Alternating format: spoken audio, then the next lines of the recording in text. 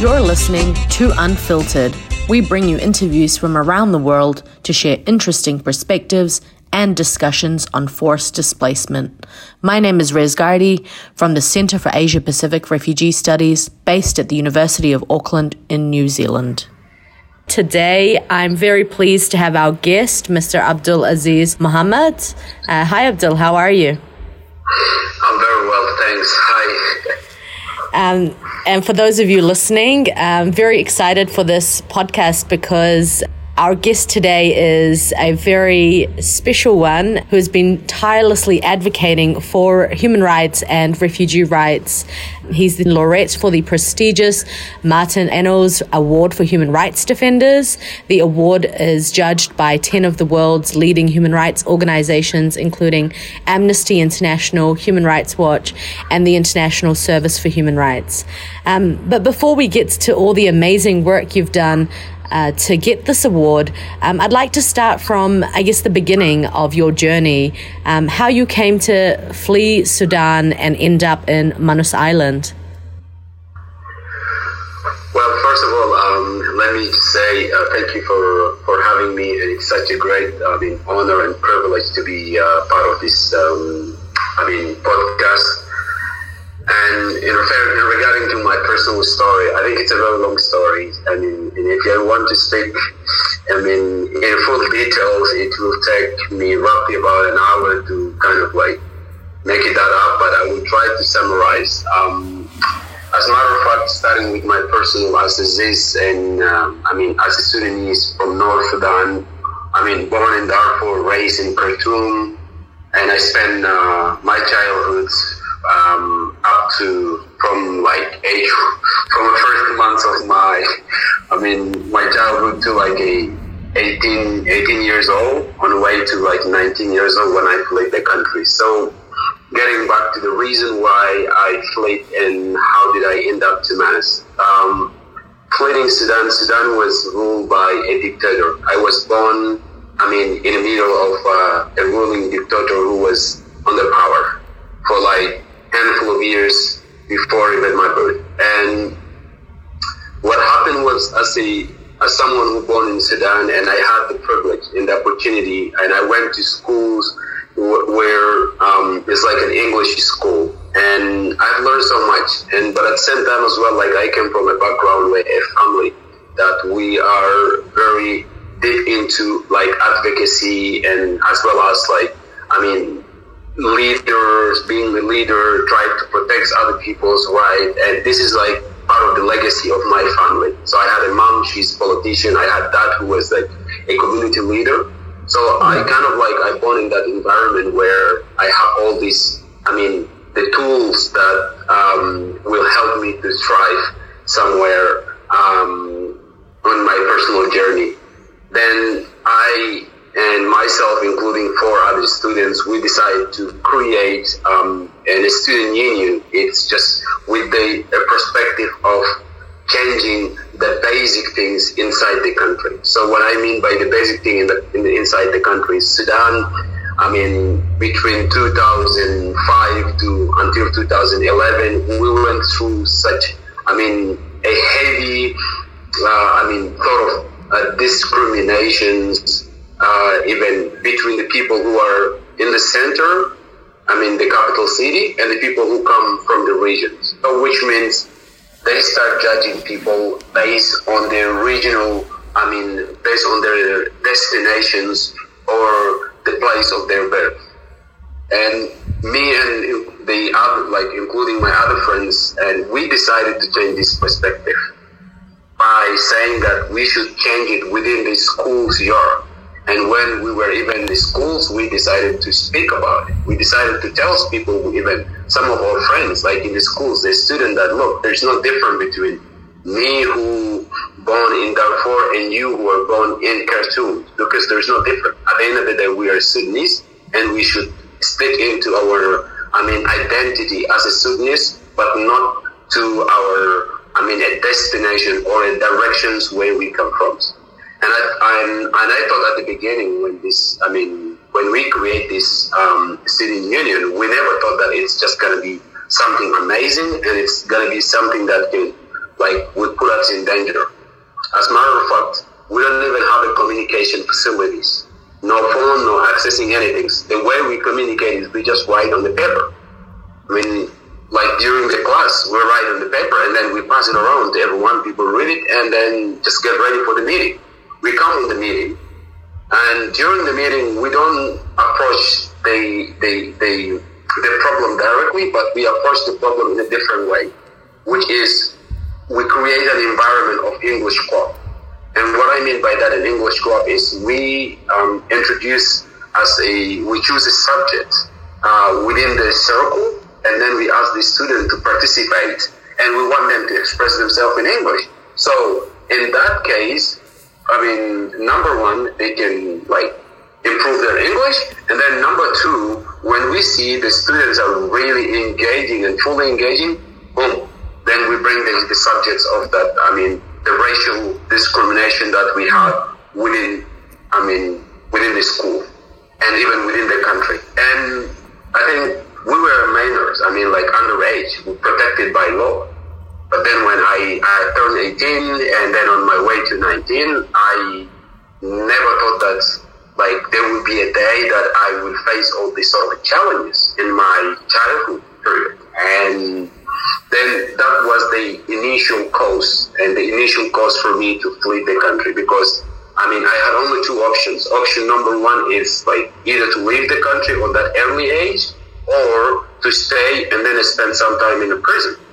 So in those two options, I thought not to kind of give up, and I want to continue with the project because it was like a childhood project and I feel I'm so much connected to it. Then I decided to flee the country. So, and luckily that also we have a direct link or channel that allowed me to leave the country, which is having I fly from Sudan directly to Indonesia. And arriving in Indonesia, the purpose of being far from Sudan to other continent is just to be far away. So I can even start in Indonesia, educate myself, continue my educations, at the same time be like a voice from an external voice, and also, help them spiritually, not even if not physically, I can be there as a spiritual. But then, spending a few months in Indonesia, things got so worse for me. And then I had only one option in front of me. So before I had two options, but right now I have only one option. The option is I have to, take a rickety boat and then cross the Indian Ocean and reach out to Australia. But you don't choose the directions where you're going, which means in that sense, you don't say, I want to go to Australia. No. You only join a group of people and you get on the boat. And only God knows where you gonna end up. And then, so I was lucky that we ended up on Australia. And we've been intercepted by the Australian Navy, and we had a very warm welcome. And a welcome that even gave us a sense of hope. And a welcome that gave us the sense of admiration to the Australian people and to their community. And also, upon us, we say to ourselves that we should do something in return to this community, to the Australian community, for the offer, for their Navy, the Navy that saved our lives. Going back to Indonesia, when you arrived in Indonesia, you were very young, and you spent a few months there. What was the situation that you found yourself in Indonesia? What kind of people were around you? What was the experience for someone like you who had been forced to flee from their home and had ended up in a foreign place on the other side of the world, where I presume you didn't know the language, the culture, and just the customs that existed? What were your experiences? Well, the first time when I arrived, I had a bit pleasant experience in a sense of, as you mentioned, that I don't speak the language, I know zero the culture, and I know zero about everything in Indonesia. The only things that I really know about the country is the capital city, Jakarta, and knowing only from what I heard about it. And And also the good things about it is like I speak English, and it becomes like a communicable language that between me and the people who are surrounding me. But then I was alone. The question of it, I was alone. I wasn't with anybody. And for the first week, I decided to stay in Jakarta. Then I realized that it's become super expensive because I had like a tourist visa for I think for a month. Then the capital city becomes super expensive. I'm not really able to engage. I'm not really able to communicate. I feel myself like I'm not able to find any support, any helps, and people that can even direct me. Then I decided to go to a place where it's like a tiny island. It's called like Bogor. So Bogor is not far away from Jakarta is about like 2.5 hours away. I decided to go there. So the reason why I went to that place is because number one, it's like an island where it's full of tourists, and then number two, also it's easy to find the people from your own community, which means in a sense like people, Sudanese people. If not, you will find the people who are like Arabic speaker people. So I was like, when I went to that site and I met with a group of people in the internet cafe. So they are, few from them, a couple of them from Lebanon and from Syria and Iraqi. So we started kind of like exchanging in Arabic. So it was a very pleasant moment for me. Meeting people who speak the same language as I speak, and I don't need to use other foreign language. And then, so they asked me like why you were here, and so that was really the initial, networking that I had with those people. And those are the people who really supported me, because they even realized that I was so young, and they was like, how old are you? I said I was 18, so they were just freaked out, and we need to help you. And that's really sort of help that I had, and I can say for me, it's like a pleasant to have people on that side. But then when I had like 3 months in Indonesia, and then within the period of the 3 months, after 1 month of my visa expired. So I asked them like, what can I do to get my visa renewed? Because I'm really still holding into my passport. And then they said, look, there are two options. Option number one, you need to go and extend your visa, but they will make you pay handful, like a lot of money, which I don't have that like amount of money to pay. Then I decided to, and then the second option was to go to UNHCR and ask for a protection. So then I took the second option, went to UNHCR, and I asked them for protections. And so I had like a very brief, introduction, then very brief of the reason why I really left the country and what I asked for in return. So they said, look, we in Indonesia, just to remind you that we are not really signatory to 1951 Convention. But with that saying, also we will offer you asylum protections. But in the period of the time that until you get your protection, your case done, we don't offer you like any, financial support, not, housing. So it's like you on your own. So for me, I was shocked a bit, but then I thought, okay, if I would be able to get a paper that would protect me from the police, just to protect me from being deported, I can try and manage. And that was really one of the hardest, couple of months that I ever had in my entire, life, I can say, until like being, 18 years old, I never had this sort of experience. So you have to struggle. And that's really the moment when they really struggle. I started in Indonesia. Like a couple of months, for me, I just spent it as like a couple of months in hell. And then you made the decision to seek safety by departing Indonesia. What triggered that decision, and what were you expecting? Well, I have to be very honest with you here. Number one, I wasn't expecting anything. I had no any expectations on whether to make it or to fail. That's first of all. Second of all, in terms of like what really forced me to make the decision is the situations. And when I say the situation, I don't refer to the situation in Indonesia, but I also refer to the situation, the political situation in my country. Yes. Because, I come to a point to discover that, Sudan had a bilateral relationship with Indonesia, which is a very close agreement that allowed even some of the Sudanese intelligence force that can even, monitor people in the Indonesia. And on the last, I got called up by the Sudanese ambassador, in the Sudanese embassy, to know that at the point I was so young, even I had no clue that what will happen when you walk into the embassy. And not even knowing that the embassy, the Sudan embassy, in Indonesia, the land even though the land is in Indonesia, but the space that is belongs to Sudan, so which is a Sudanese law, it's applied inside the embassy. I had no clue about that. So I went into the embassy with a good heart, and I asked, the ambassador asked me, okay, look, we know that there are a bunch of, there are few people, Sudanese people who are here, and we have a lot of complaint from the Indonesian authority. And then we were trying to really send you guys back home. And when he said that, he did not say it in a voluntary way, but he also wanted to extend that use of force to send us back home. Then I have to manipulate the ambassador to get out of that place, because the only things that I did, because I found myself I'm in their hands right now. And there's nothing even though the UNHCR asylum protection paper that I have cannot protect me no longer. So then the only things I said to the ambassador, if you would allow me to get out of here, and I would go and inform everyone and to just let them be ready that tomorrow at the same time we will come to the embassy.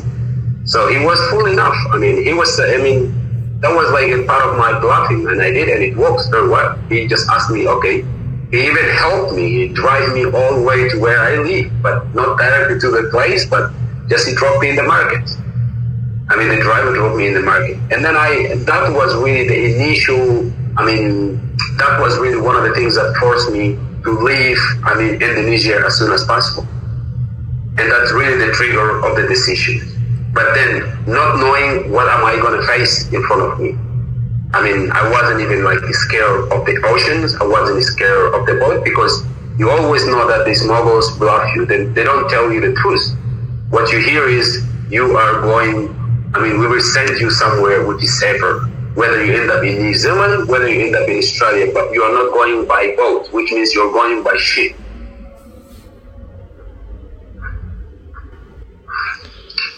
And you said when you arrived in Australia, you were given a warm welcome. What happened when you arrived? Not arrived in Australia. You mentioned when you were saved by the Australian naval ships. What happened then? We did arrive in Australia. We've been intercepted. Close to Christmas Island. And they brought us to Christmas Island. Christmas Island is it's an Australian soil. Then we also from Christmas Island we end up. So during the arrivals, what we have seen was was a different experience.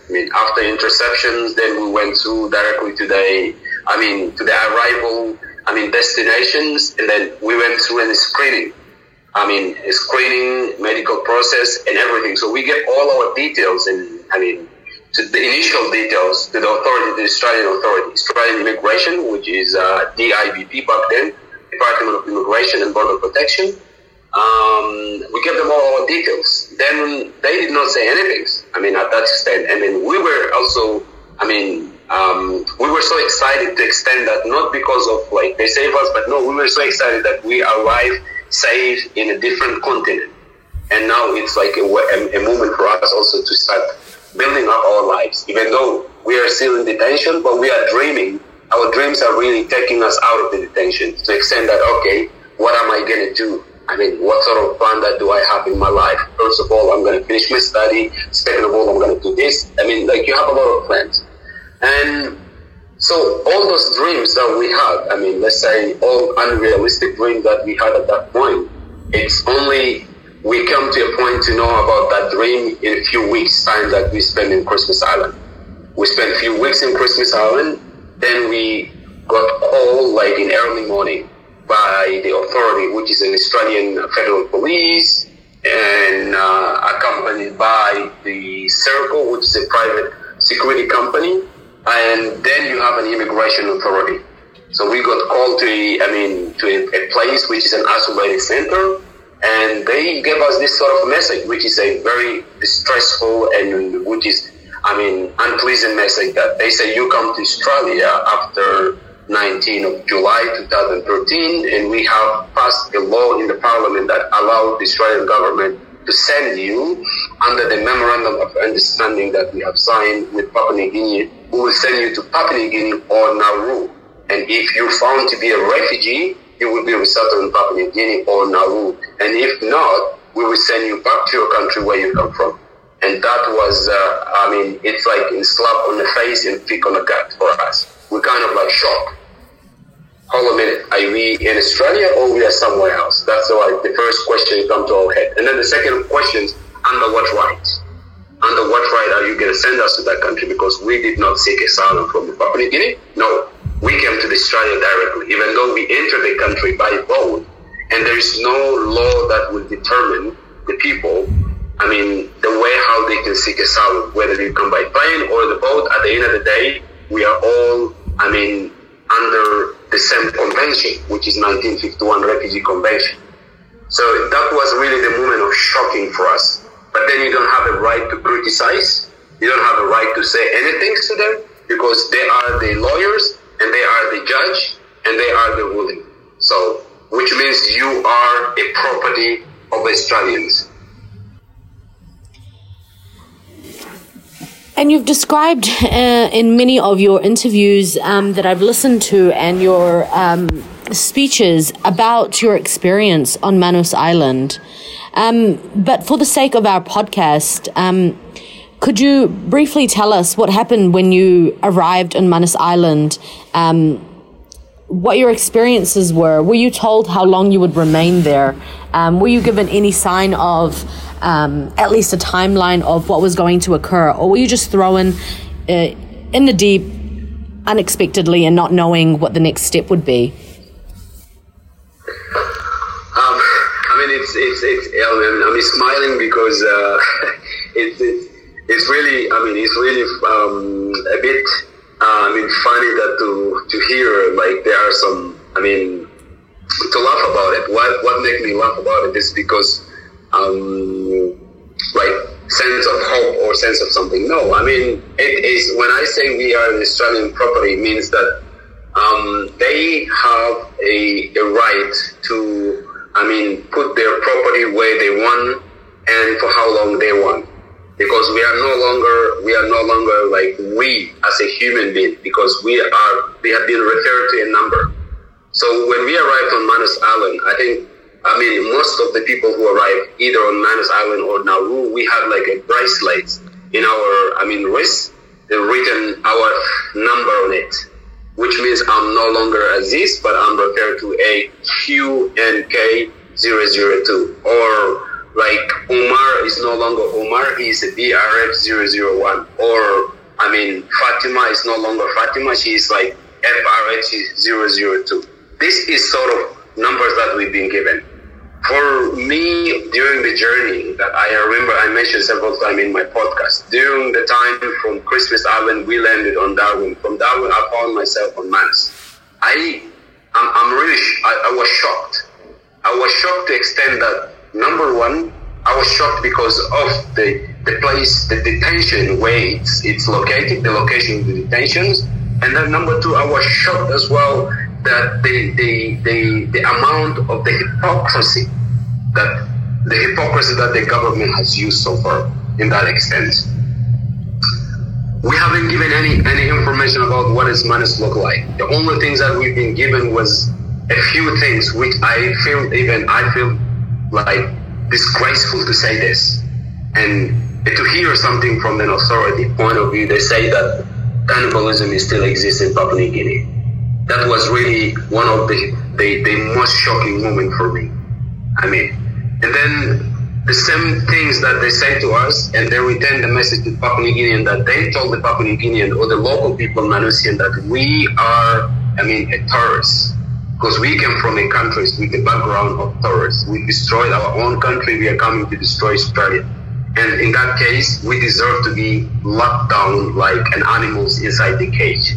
That was the message it has been spread it around in Manus Island.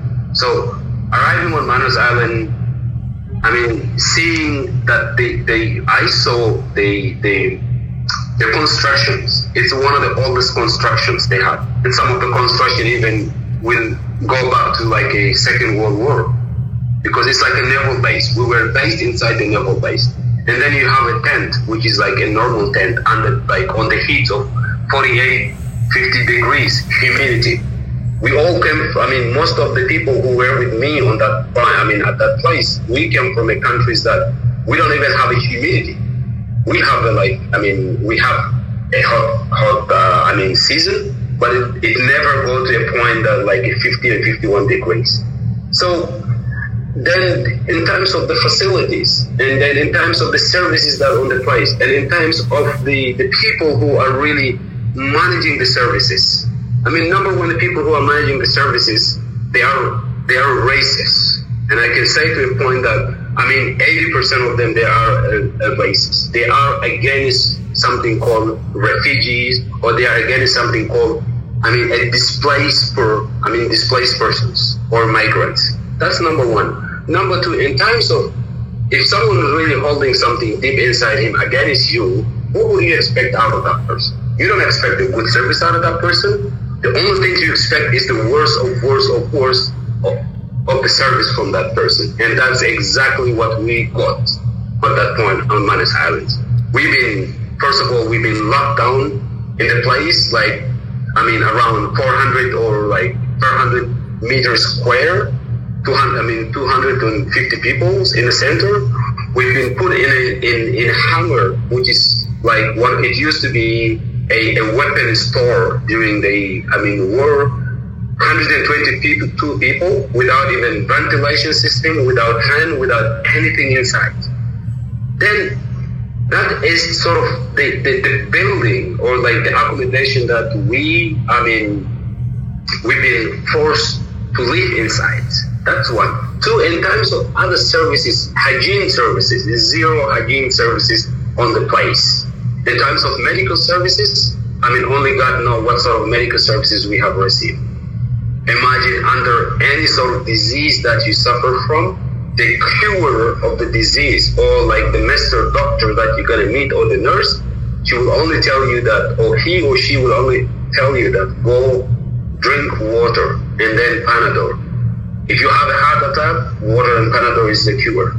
If you have an asthma, if you have an epilepsy, if you have a diabetes, it's only the cure they had on the ground available for us was water and Panadol. So this is sort of a condition that we went through. And we thought at the beginning when we arrived there, we thought that it's going to be for 1 month or it's going to be for a few weeks. Then we start counting the days. From a week, it becomes a month. From a month, it becomes a year. And the time starts flying. And we don't even have a right to raise our voice. Everything on inside the center was, a contraband items. And to extend that, I was locked down in that place for an entire 6 years, which means there's a big gap between my childhood age, which was, turning 18, turning 19, and then that all went like a cut. I went in 2013, and I came out due to my personal effort. I came out in 2019, early 2019. So you mentioned, yes, you came out due to your own effort. And as you're describing the conditions of Manus Island and the treatment you were subject to, the way that you were given numbers, it just makes me think about the irony of the system that we call refugee protection. In many ways, it epitomizes a system that is, rather than protecting us, it is often designed to protect against us, to keep us out as refugees. And while we know theoretically seeking asylum is recognized internationally as a right, however, we're seeing, as you've shared through your experiences in practice, many asylum seekers are treated as criminals. And the discourse on refugees, I think is evident from the treatment of those who were supposed to be taking care of you and providing services, we can see how the political discourse has shifted from seeing refugees as at risk, but instead of seeing them as at risk, seeing them as a risk to those around them and to the nation. So really, paradoxically, it's a system that should have protected some of the most vulnerable people in the world, and instead had you and your fellow men that you were on Manus Island with feeling more vulnerable and helpless, and even further exacerbating the pain of fleeing your homes in the first place. And you mentioned through your own efforts, so I want to really get into that, because I know that you were very active on Manus Island.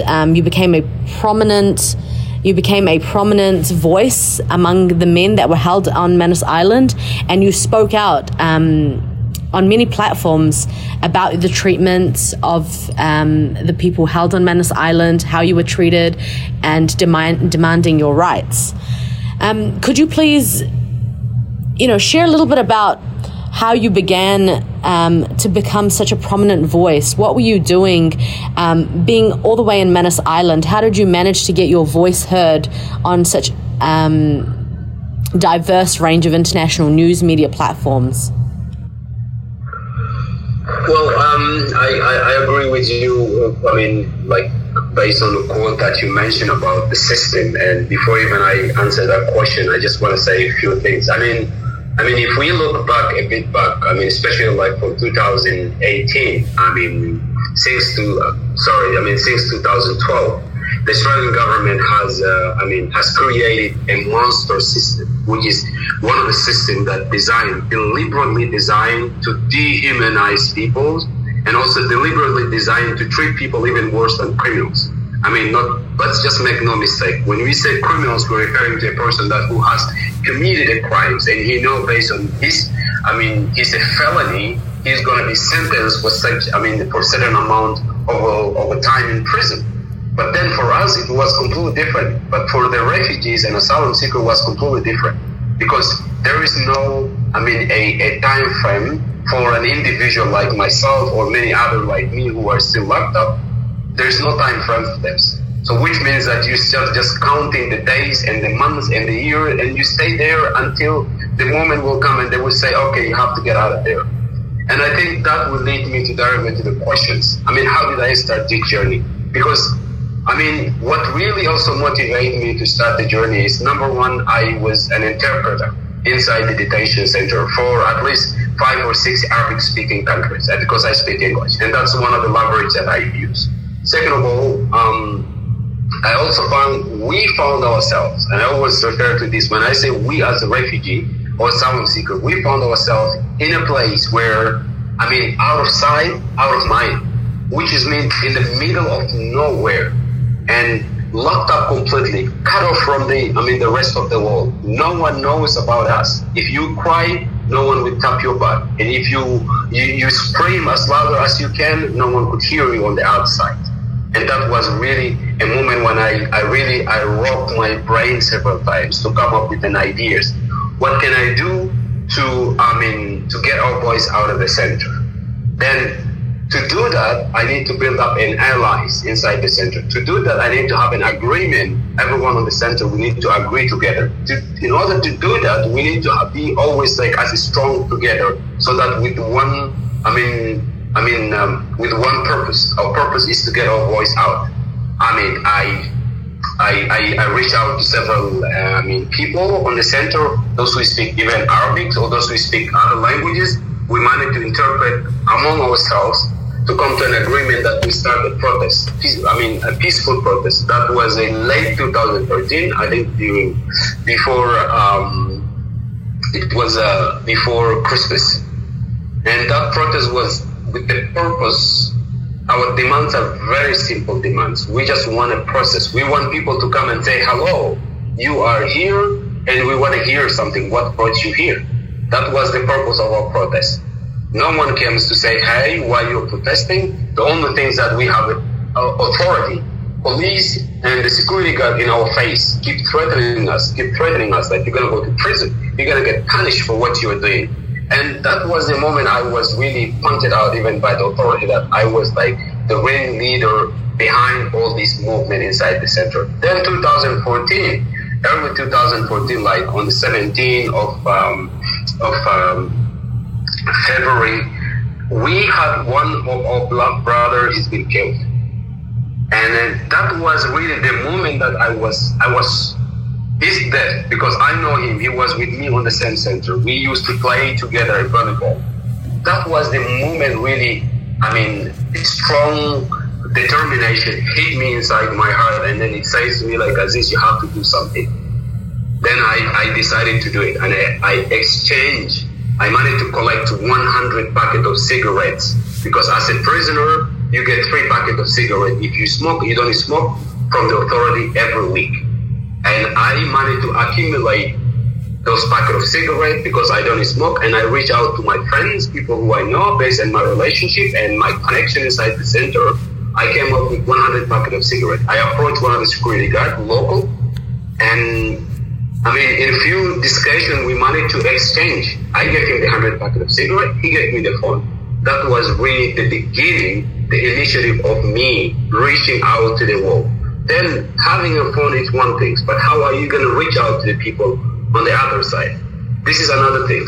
So what I did was I took the phone, I just went inside the internet. What I wrote was something very silly. Any organization, any Australian organization that helps refugees. That's how even what I type inside in the internet. And then what I see, like a list of organizations just came loading one after another. And then I said, look, I'm not going to go through all of them. I'm just going to choose one of them because I don't have a right. And while I was doing that, I was inside the toilets. That's the only safest place for me to use my phone. So, I went in and I got in touch with someone called Ian Wrinkle from the Refugee Action Coalition main office in Sydney. He was the first person I got in touch with. And I reached out to him. I sent him an email, very short emails. My name is Abdul Aziz Mohammed. I'm one of the detainees on Manus Island. And I sent it. He was shocked. 5 minutes later, he replied to me and he was like, no, how do I prove that that was you? What if this is like one of the people, like the authority who wants to test me? And I said to him, look, very easy. I took a picture of my ID card and I sent it to him. And he went mind blown. He was like, what if I am really part of the government? I said, look, I have nothing to lose. And this is really one of the strong things that I said to him. I have nothing to lose. If you really want to help me, be my guest. If you really don't want to help me or you are part of the government scrutiny, there's nothing. There's nothing I can lose at the moment. At the end of the day, they know me who I am and what I'm doing right now. So, and he said, look, I'm going to be on your side and I'm going to help you. That was the initial, that was the beginning of me spreading around the media. And he introduced me to the media one after another. And then that was really the moment. He offered me like a platform through his connections. And then I utilized that platform in several occasions by telling the stories, my personal stories, as well as the stories of the people with me on the center, and also not forgetting the condition, because the purpose of me telling my story is I want to change the narrative.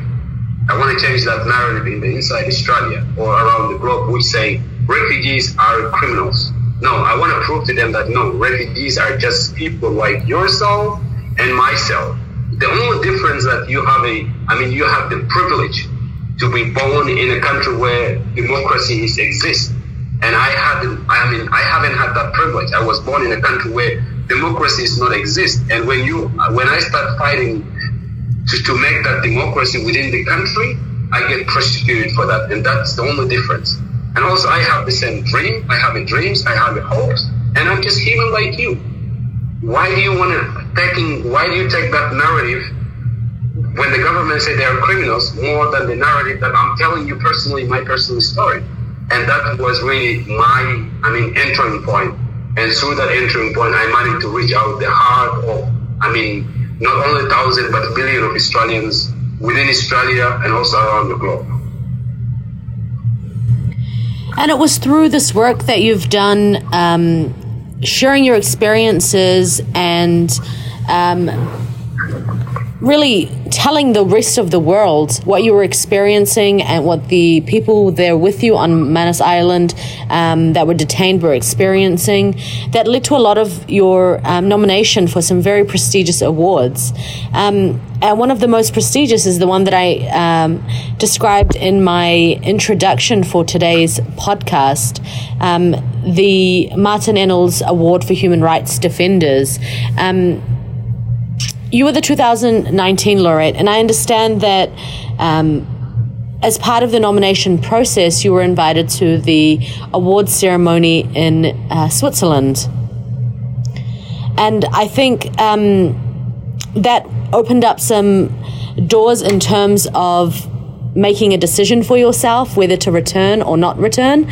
And I've read from a lot of your interviews that it was a very difficult time for you, with people all around you telling you do not go back, and you feeling an obligation to go back and help the rest of those detained, but then ultimately deciding that the platform in Europe would be used to the best of your advantage to help those detained in Manus Island.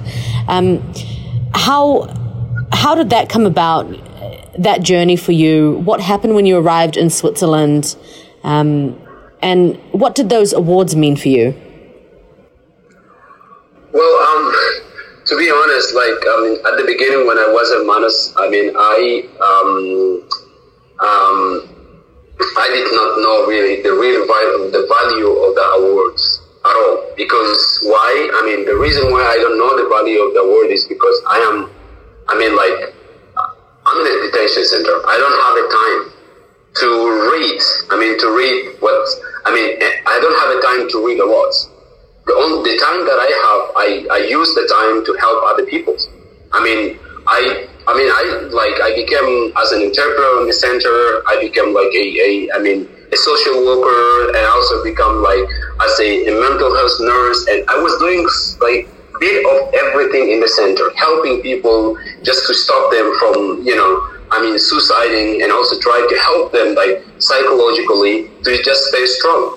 And the reason why I do that, because I took it as a walk, a distraction things that will help me also mentally stay as stronger as I can, as possible. And that's the sort of thing that I did. And then it comes a time that when in 2016 I've been approached by a journalist. His name is Michael Green. He's from Australia, Melbourne. He approached me and he asked me to do a podcast. It's a podcast called a messenger podcast. We did that podcast. Through our journey, we won handful of awards.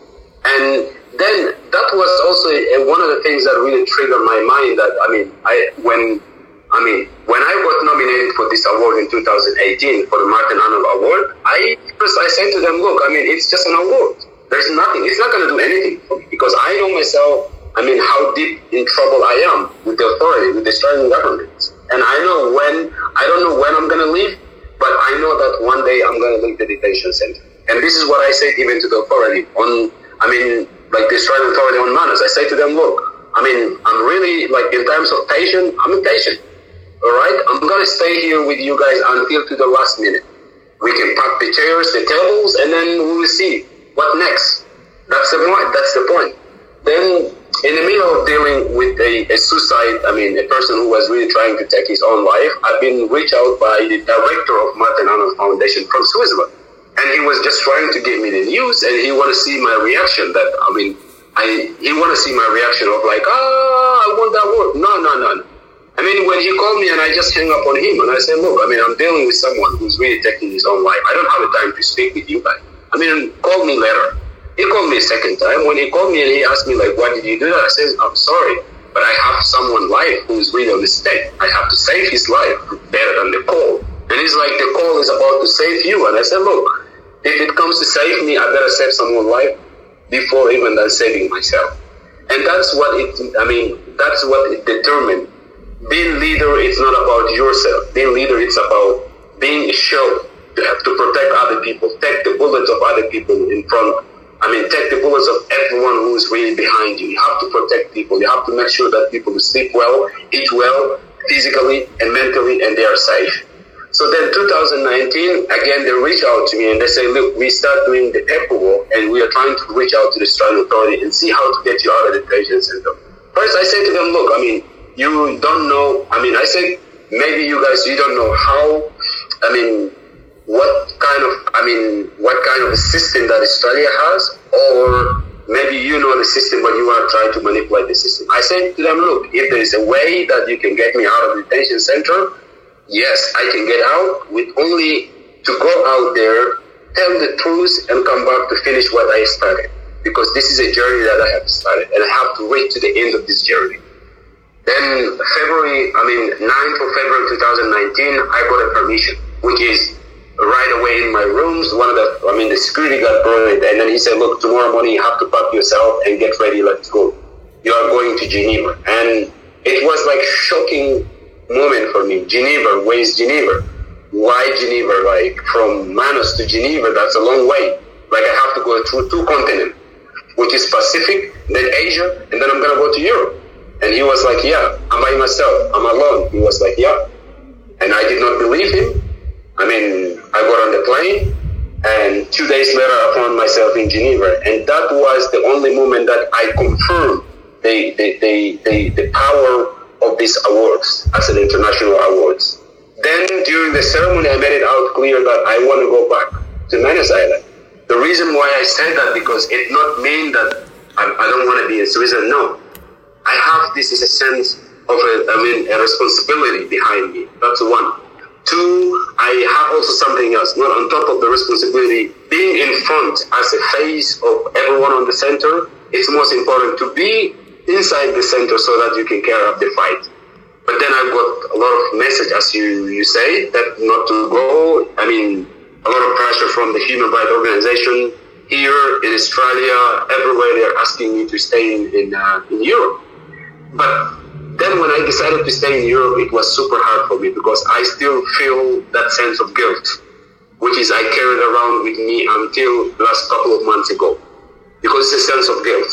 Then I promised myself, if I will stay in Europe, I have to continue to do the work. I have to first share this story. Second of all, do whatever it takes to close Manus Island and do whatever it takes to get everyone who was on Manus and Nauru to a safe destinations. And as I speak today, we, with the help of the civil society, whether in Europe, in Australia, or around the globe, first of all, we managed to force the Australian government to close Manus Island once for all. Then, second of all, we managed also to push the process with the US. So we have about 400 plus people in the US. We have a handful of people in Canada, and then New Zealand. Countries start even reaching out, taking one at a time. But let's not forget that the efforts, because I have never spent one day in Switzerland. It's now been 2 years in Switzerland. I have never spent one day in this country without speaking about Manus, or without sharing the story, or without reaching a civil society, an organization, just to ask for, help, which is in a sense of putting more pressure toward the Australian government in order to find a solution for those people. And through the work that you've done and other detainees from Manus Island who have also been very prominent activists and shared the experiences of Manus Island and demanded the closure, you've all jointly managed to reach that result and ensure that Manus Island is closed once and for all. But we know that situations like this are not unique, that there are many places around the world that are still detaining asylum seekers and refugees, despite the fact that asylum is a right, seeking asylum is a right. And so what do you think needs to happen for these places to close down all around the world? How can the efforts that you have made towards getting Manus Island shut down and the advocacy work that you've done, how can that be replicated? How can that be shared around the world to ensure that detention centres all around the world that are treating asylum seekers and refugees as criminals also close down? What are your suggestions? I think I will propose a couple of suggestions here. I mean, first of all, the first suggestion is, this is like a direct, I refer to the refugees. We the refugees, we have this sense of being, ashamed. We are scared of being judged by the community, by the hosting community, when we start talking about our experience. That's the problem. That's really one of the major things that we are, suffering from. We need to open up. We need to speak about the situation that we've been through. Whether even if it's the painful, we need to let it out. We cannot just keep that kind of trauma in a tiny little box and throw it somewhere else. No, people need to know what we went through in order to get to that point. And then also we have to use our own story, because there is a platform, but we need to use our own story. Tell your story. Telling your story is one of the weapons. The story is one of the weapons that can open up as many doors as they can. And I know today there are millions of refugees around the globe who are the displaced people, as well as people who are still in detention. They have such a painful story. They have a story that which can open millions of doors, but they scare from the judgment of the community. They scare from the judgments of the other people. They scare from the judgment of the people surrounding them. So from here, I want to call you, all of you guys, whether you are in the detention or you are out of the detentions, you have a responsibility upon you. What that responsibility is? The responsibility is you have a voice. You shouldn't just, be silent. You have to speak up. And when I say speak up, try to seize any opportunity that you find in front of you. Even if you're going to speak to one person, tell your story, and the person will send that message around. And then from one person will be a 10 person. And you have to be positive. You have a million right to be angry about what you went through. But again, with the anger, we cannot solve the problems. But if I'm a positive, people will give me time. People will listen to me. And then people will allow me even to speak up. That's the first proposal. The second suggestion is, we also want to reach out to the civil society. And then reaching out to the civil society, we want the civil society to offer a space for refugees. Recognize them. What refugees are looking for is like a recognition. We do not need to underestimate the refugees that they are not really well educated. No way. We don't need to use that. We need to bring them, put them in a round table with us. They can be part of the decision maker.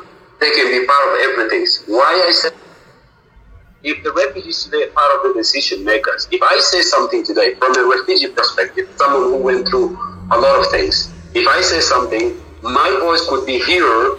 My voice would be easily heard by millions of other refugees, and it can be very easy in a very simple language that can be interpreted, rather than someone who comes from the institutional point of view and say something. This is the difference between that. So we need also the civil society to reconsider the idea of joining the force. When I said join the force, when you start joining the force, you have to make sure that you have the refugees or asylum seekers or those who are concerned have to be part of this battle, because this is one of the hardest battles. And if we keep excluding people, we always, we get, underestimated or not, fully recognize our work by the government, because the government will say, no, what you're doing is like from a statistical point of view, from a standard developed point of view. But why are they not, there are no refugees around. So here what we need to do is we need to bring in refugees and put them in that round tables and use it as a weapon as well to push the governments on the corner. Because the government cannot today, in simple conversation, I can be able to convince even the Minister of Immigration that what you're saying is not right, because I lived in that place for 6 years and I know how hard it is to spend one day in the detention center, because you don't know it. You know it only from the office, because you spend one day in the office and I spend one day in the detention center. And I think my experience is more in that sense. So these are the two, proposal that I offer for us. And it's very simple. It's not really big things. It's very simple. Absolutely, I agree with you. Finding the best solutions and responses for the complex issues facing the millions of displaced people around the globe requires input from those with lived experiences of displacement for the development of policies that are closer to the reality on the ground. Those with lived experiences, as you mentioned, they're the experts on the experiences. They're the ones that have experienced time in detention or the impacts of laws and policies about refugees, and they can draw directly on their personal experiences of displacement. Unfortunately, though, we're seeing now it's 2021. It marks 70 years since the Refugee Convention, and yet we're seeing an unprecedented number of refugees and displaced people around the globe. The numbers are increasing rather than decreasing. So we need, of course, civil society, we need refugees and asylum seekers, people with forced displacement experiences to be at the decision-making table. But ultimately, a lot of these decisions lie with governments and states. And so what do you think needs to happen? I know this is a very big question, but what do you want to see governments doing now and into the future to ensure that displaced people are protected? Well, I think, as you said, since the convention, it marked 70 years. But today, if we look at the number of the displaced people around the globe, it's reached out to, 80 million plus. And if we compare this number with the Second World War II, we see that the number has doubled, or maybe it's getting even more than that. But the question that we all need to ask ourselves, and this is when I refer to the government, like, what is the problems? Is the convention, it's not really, very well respected, or there are people who are manipulating the convention? Because I know today, if we look at it from a perspective of the convention, I can tell you that there are, many countries around the globe today who are really not really respecting, 100% the convention. Why? Because if you look at it, like, the convention did not mention anything. There's no any protocol that mentioned that any government has a right to send people away. To lock them up or like indefinitely.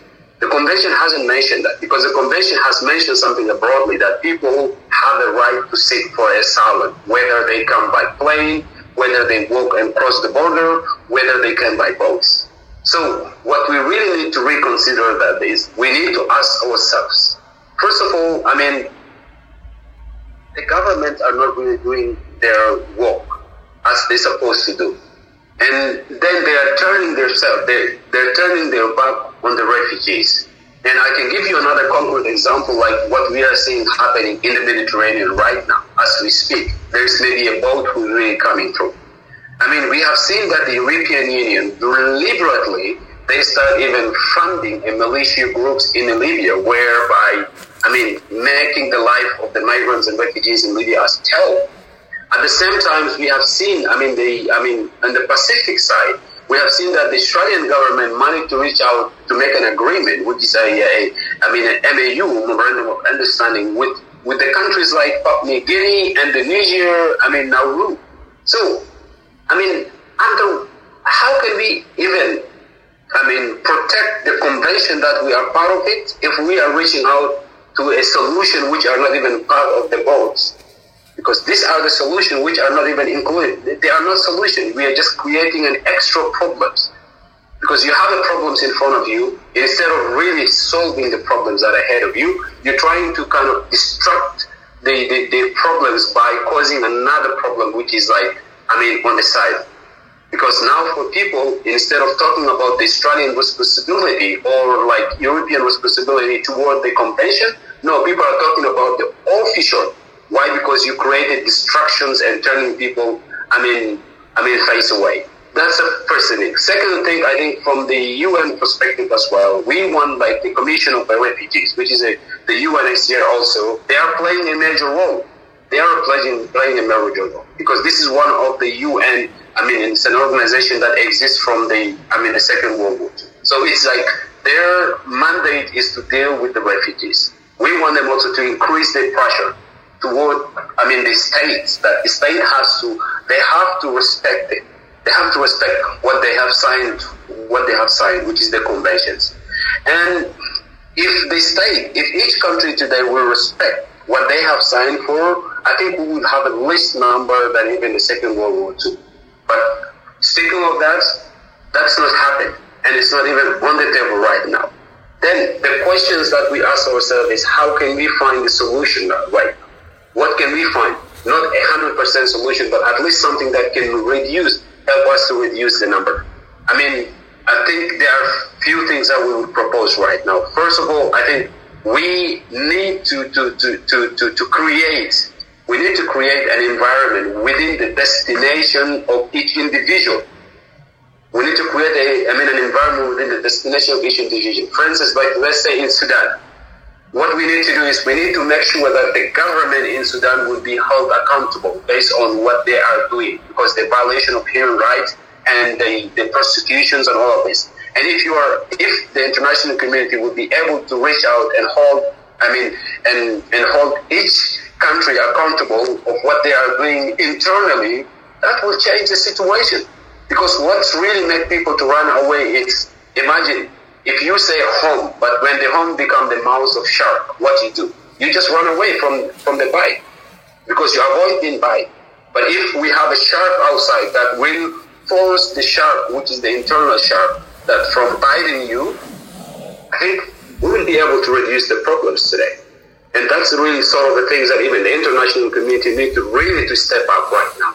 And when I say step up, it's not in the sense of using a bureaucracy or a politics things, but no, you have to make sure that each country will be held accountable based on the crimes that they have, based on the violations of the human right that they are committing within the country. And holding accountable has to be even a political sanctions, not the entire country has to be sanctioned, but individual level has to be sanctioned.